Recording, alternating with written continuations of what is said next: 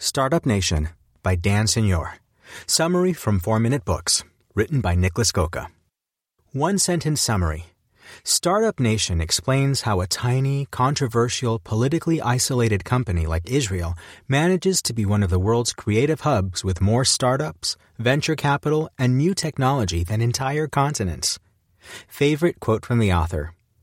A reform happens when you change the policy of the government. A revolution happens when you change the mindset of a country. Dan Senor. Can you get an entire country to become entrepreneurs? Well, almost. Israel flies completely under the radar under most people's entrepreneurial view, but it's actually one of the most productive countries in the world. Startup Nation describes how Israel's history and economic situation have led to this small country becoming one of the world's leaders in entrepreneurship. Imagine what it's like to have your number one export be innovation. If Israel can, so can others. Let's take a look at what it takes. Here are 3 lessons about Israel's thriving startup culture. 1. Israel has the highest concentration of startups in the world. 2. Doubt, assertiveness, and informality are the character traits of innovators. 3. Even if your location is a disadvantage, you can turn it into an economic advantage. Want to know how to make a country productive? Let's learn how from the Israeli startup culture. Lesson 1. Nobody has more startups per capita than Israel. Israel is in constant conflict with Palestine. In fact, this endless religious war is what the country is most known for. And if it's not in the news for that, it's for something about its nuclear weapons. But underneath the surface, Israel is probably the most innovative nation in the world. No other country spends a bigger percentage of the money in its economy on research and development. At just 65 years old and with a population of only 8.5 million, Israel has more startups per capita than any other country. Roughly 1 for every 2,000 Israelis. That's over 4,000 startups in total. Major companies love to buy Israeli startups. Cisco alone has bought 9 of them so far. The country is also a major destination for venture capital, receiving twice as many investment dollars per person as even the United States, and 30 times as much as Europe or China.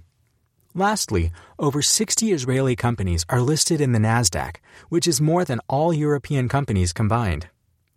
How the hell is such a tiny country so creative and productive? For one, it lies in the nation's culture. Lesson 2.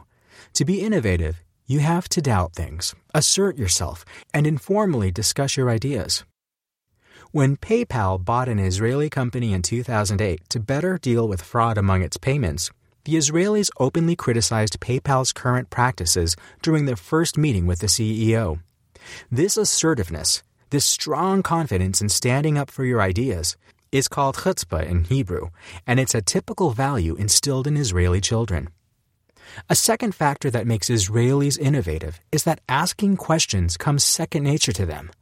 Most of them are religious, and throughout history, rabbis have constantly reinterpreted the meaning of the Bible, openly and in discussions. This culture of arguing and debating over what's right has spilled over, which makes many Israelis great entrepreneurs. Lastly, they despise hierarchical structures and formalities. For example, the Israeli army employs very few officers in senior ranks on purpose to make sure the soldiers on lower levels take initiative and responsibility for their work. If you want to be innovative yourself, try working on some of these traits. Lesson 3. Your location might suck politically, but you can use that to your advantage. Israel is a country rigged with political problems throughout all of history. Until recently, Israelis couldn't even travel to neighboring countries, but this limitation was exactly the right one, forcing Israeli companies to think international and pursue ventures in technology, software, and communication, the things that transcend all borders. Because Arab countries boycotted Israeli exports, they also couldn't export any expensive goods, so they focused on smaller parts and digital goods like software. You could say Israel was forced to become a knowledge economy long before it became a global trend. That's also why they turned inward in terms of military technology. Their alliances with other countries were severed because of all the political issues, so they spent a lot of money developing their own military technology, which in turn seeped through the public, as it always does. So even if your location might suck or you face political limits, if you play it right, this can be turned into an advantage. Startup Nation Review.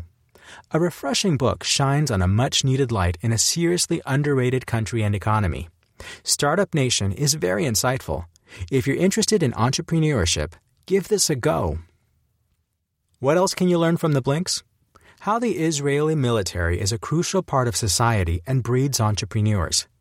The 2 significant leaps in Israeli history, and what part something called kibbutzim played in it. Why both immigration and emigration are useful for Israel. What could threaten Israel's innovation culture in the future? Who would I recommend the Startup Nation summary to? The 17-year-old Israeli who wants to know more about his country's economy. The 55-year-old venture capital investor who wants to find new investing opportunities. And anyone who's interested in political issues.